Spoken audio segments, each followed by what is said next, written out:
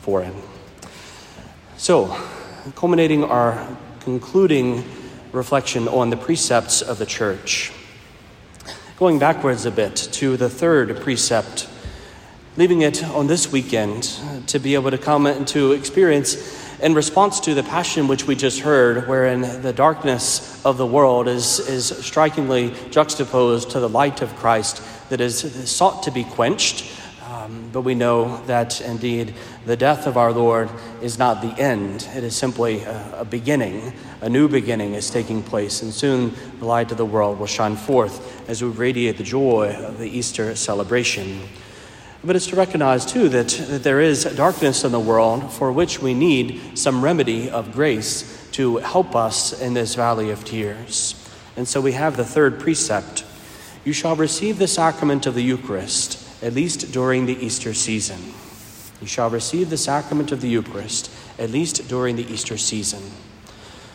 So, first and foremost, the three general rules of who can receive Holy Communion are always good for us to be mindful of.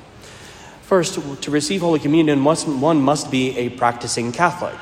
So those are two descriptions there. One must be Catholic, but also one must be practicing Catholic, right?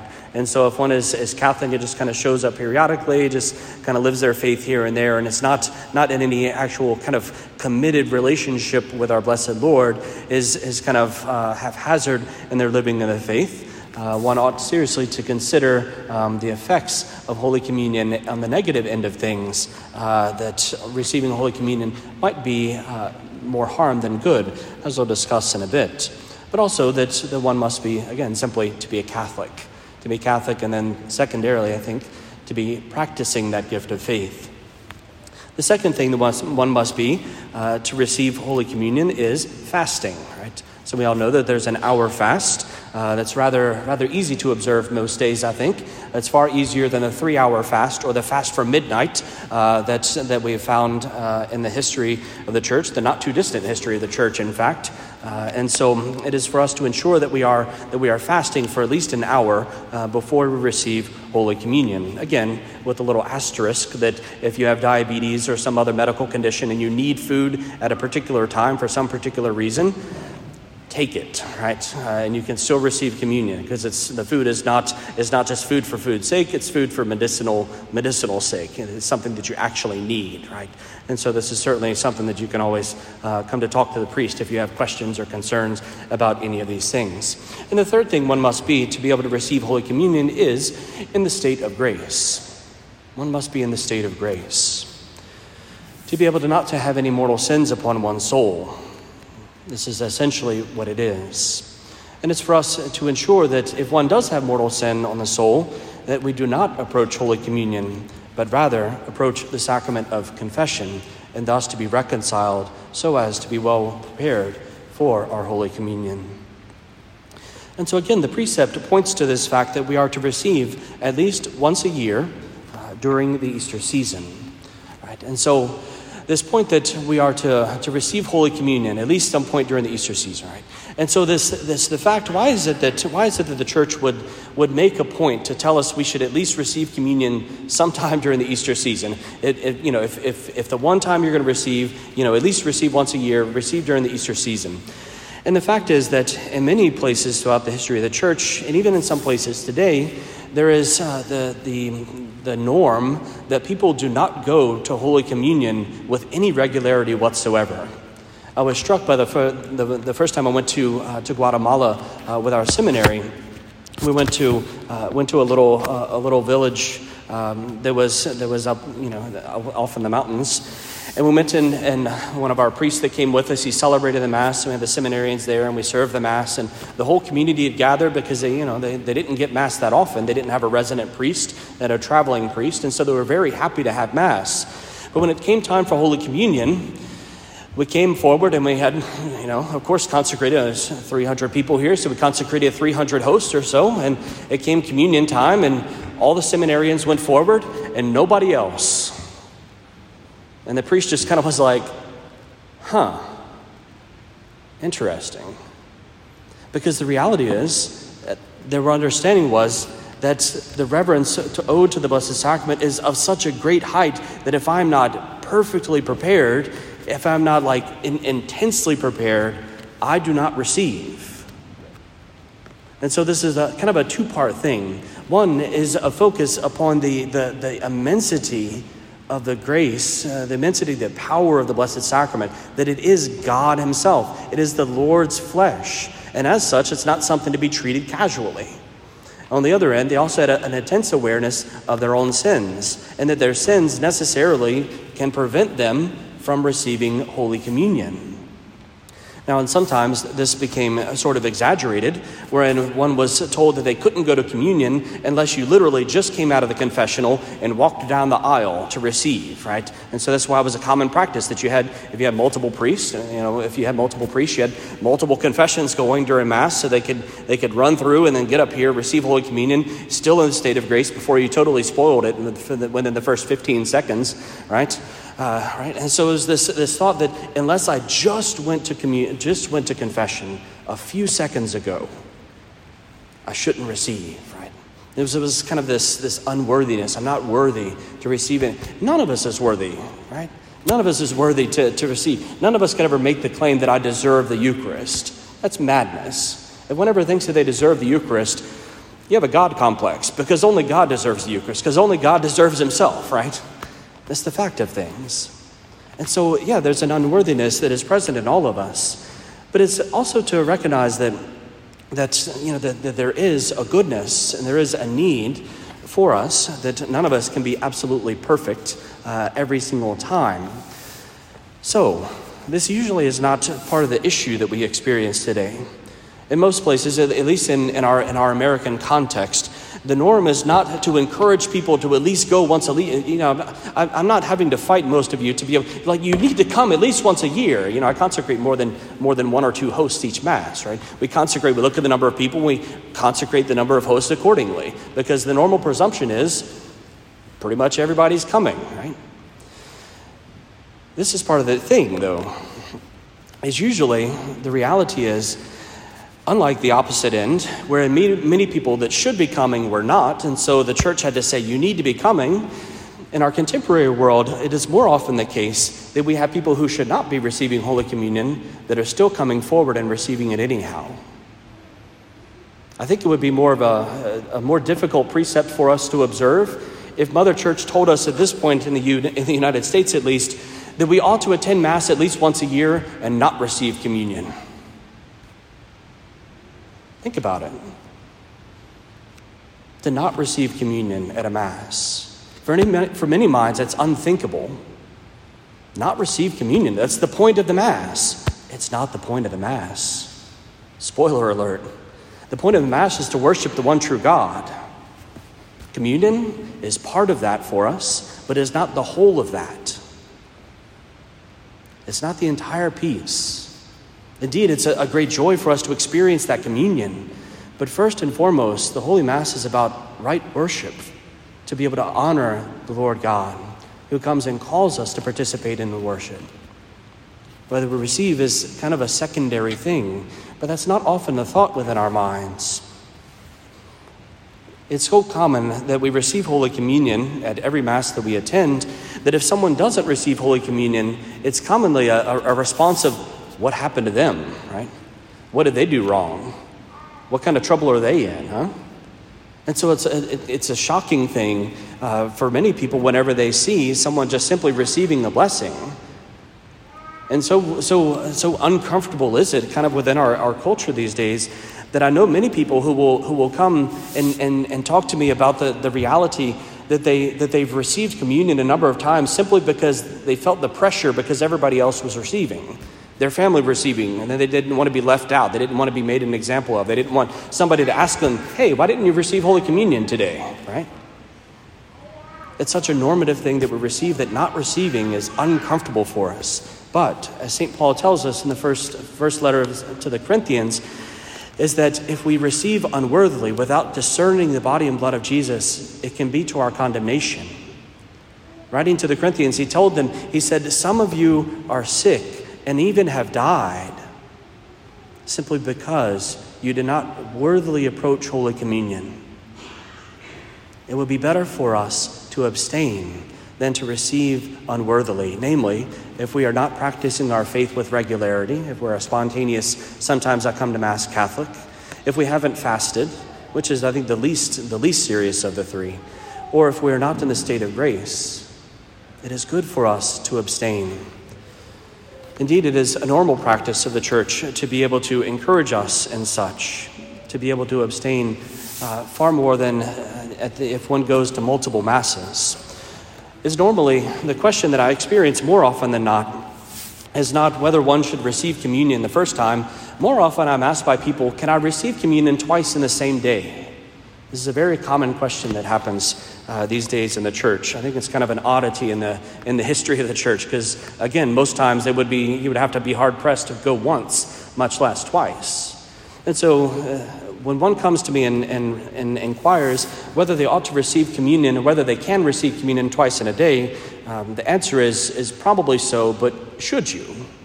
I think should you is the bigger question and the more important one. Well, the Church does have rules about the reception of communion twice in a day. The normative thing is if someone is dying, you can receive a communion a second time that day. That's normative.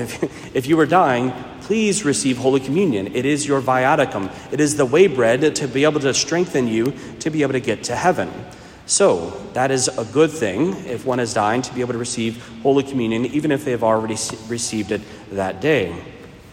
Other times, the Mother Church does envision a few scenarios in which a person might attend Mass and to be able to receive a second time. And this namely would be that if one goes to a funeral or to a wedding or the sacrament of confirmation or these kinds of things, these kind of occasions where it's you're taking part in someone else's joy or sorrow, as the case may be with a funeral, and you're going to as part of a larger community as kind of a supportive person very often. For a family member or a friend who is experiencing those sacraments. And so in those times, Mother Church does say, yes, you can receive a second time if you offer that grace for that particular intention, for that individual. But it has to be at a Mass. It can't be at a communion service. If you go to Mass and then go to a communion service, don't go a second time. It's very clear. But there's also the common thing that sometimes people will go to daily Masses. They like to hear the homily in two different times by two different priests. They like to experience the goodness of going to daily Mass. It's a good thing to go to Mass regularly. It's not a bad thing in the least to be able to go to multiple Masses, 2 Masses, 3 Masses in a particular day, especially if it's a Sunday or a feast. But if one is simply going to another daily Mass or another Sunday Mass, then I would encourage exercising caution about receiving Holy Communion a second time too frequently. And I say this as a point of recognition that Mother Church tells of our priests that we are bound by law to offer only one Mass each day. So every priest is only permitted to offer one Mass each day. The law says for serious reasons you can offer 2, and for very serious reasons you can offer 3, but don't do it regularly if you can help it. The reality is with our priest shortage these days, I get 3 Masses every Sunday and it's kind of the norm and you just deal with it. But the reality is I don't like doing 3 Masses every day because it means that I have to receive communion 3 times. It's an obligation of the priest to receive Holy Communion. And I know that how easy it is for me simply to take it for granted. It becomes a normal thing. It just becomes my regular 9-to-5 job type of mentality. How much a temptation that can be. And so as beautiful as it would be to celebrate one Mass every Sunday, such is not the option. And so it takes extra fervor, it takes extra intensity, extra attention, a lot more energy to be able to actually celebrate the mysteries in a manner that makes me receive worthily rather than unworthily. And that's my own experience. But I also recognize historically that there's another individual of a story that I heard some time past that really kind of caught my attention when I heard it. It was about a young man in the 18th century, and he was wrestling with his faith. He wanted to abandon his Catholic faith. He wanted to be free of it, but he had that good old Catholic guilt, right? And it kept drawing him back. He kept being convicted of his sins. He kept being convicted of this desire to be freed from his faith. And every time he went to Mass, that when he would be in the presence of the Eucharist, he was just compelled to draw closer and closer to Jesus. This, you would think, would be a good thing, huh? And yet, in the mind of the day, there were many thinkers, including the French Enlightenment thinker Voltaire, who was not necessarily an atheist, but certainly very strongly anti-Catholic. And there was this Enlightenment thought of the day was you need to be free from religion. You need to be free, especially from Catholicism. All these rules and rituals and rites. You need to be able to think for yourself, to be your own person. And this young man who had been living the faith, had the faith, but he wanted to get rid of it, because he wanted to be one of these free thinkers. And so he actually wrote to Voltaire and inquired about, how is it that I can leave behind my faith for good? How is it that I can finally be freed from this attraction to the Eucharist and attraction to the Mass and to Catholic things, so I can be this enlightened thinker? The response of Voltaire was this: go to communion every single day. If you can go multiple times, 3 times, 4 times, 5 times, 6 times to Mass, go and receive communion every time. And when you do so, think to yourself, this is such superstition. But then also, make sure you do not go to confession. Simply remain in your sins and receive communion as often as possible. And the young man, I guess, receiving this response from Voltaire, put it into action. And he gladly wrote back to him not 4 months later, and he says, your prescription has been effective. I have lost my faith. I no longer believe. I renounce all of it.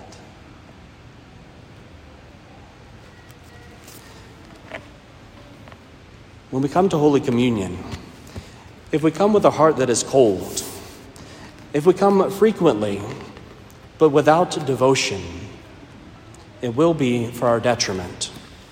It may not physically kill us, like St. Paul testified to the Corinthians, but it can certainly do damage to our soul. And so it's for us to be mindful of these things and the manner in which we approach Holy Communion. I say all of this not to discourage you from receiving Holy Communion, but to encourage you to receive it worthily, to receive it well. And indeed, as St. Pius X would encourage us, to receive it frequently. To be able to do these things will be a great benefit for our soul. It will be the means of our salvation. But if we come only with a light bit of love within our hearts, if we come only with little fervor, little love, if we come only with a little bit of devotion and a little bit of desire to change our hearts, sometimes what we receive can be more for our condemnation and for our harm than for our good. And so, let us ask our Lord to increase in our fervor. Let us ask him to increase within us the love for him that he himself can place there. That whenever we approach the holy altar, when we come to bend our knees before the rail, it may not be a thing of simply rote action or just the mechanics of this is what we do, but rather it is a recognition of us coming to be able to encounter the one true God once again. It is to be at Calvary. It is to behold the crucified one with our very eyes. It is to be able to receive him, the bread of life that is our salvation. There are numerous works on Holy Communion, on the Eucharist in general, but there are 2 things I would particularly encourage you to be able to take up. One of them is free and easy to find. One of them is not free and is a little more difficult. The one that's free is the talk by Father Todd Lloyd that he gave here at our Lenten series just a couple of weeks ago. It was on Holy Communion. It was a 45-minute exposition on Holy Communion, on the gift of Holy Communion, how to receive, these kinds of things. It's a fuller exposition of the topic, and it was certainly a masterful presentation. And so I would encourage you to be able to go to the parish website, dedicate 45 minutes of time. Make a little sacrifice to the Lord this week, right? And we're in Holy Week. Do a little something extra. Sacrifice 45 minutes of your time and listen to Father Todd Lloyd's presentation that we had here at the church just a couple of weeks ago. The second thing, the thing that costs a little bit, but also is a little more difficult to find, is these books by St. Peter Julian Aymar. St. Peter Julian is essentially the apostle of the Eucharist. That this entire book, some 330 pages, is on the singular topic of Holy Communion. 320 pages. That's a whole lot of homilies simply on receiving Holy Communion. And this book is one of 9 volumes in the series that he has on the Eucharist. He's got an entire volume on praying with the Blessed Sacrament with Our Lady, praying with the Blessed Sacrament with St. Joseph, praying before the tabernacle, the Eucharist in general, the gift of the Eucharist itself, and more. It's a 9-volume series. If you can find any of them, I know we've got a couple of them in the Adoration Chapel. If you want to become a committed adorer, you have free access to a couple of them. A bonus perks of Adoration Chapel time, right? But I would encourage you in these things to be able to come and to enliven your heart, to read these words of the saints, to hear the things that they have written about the Blessed Sacrament, can only serve to be able to enliven us, to increase our fervor, to increase our love for Jesus Christ in the Eucharist. May God grant us these graces this day to receive him worthily and well for the salvation of our souls.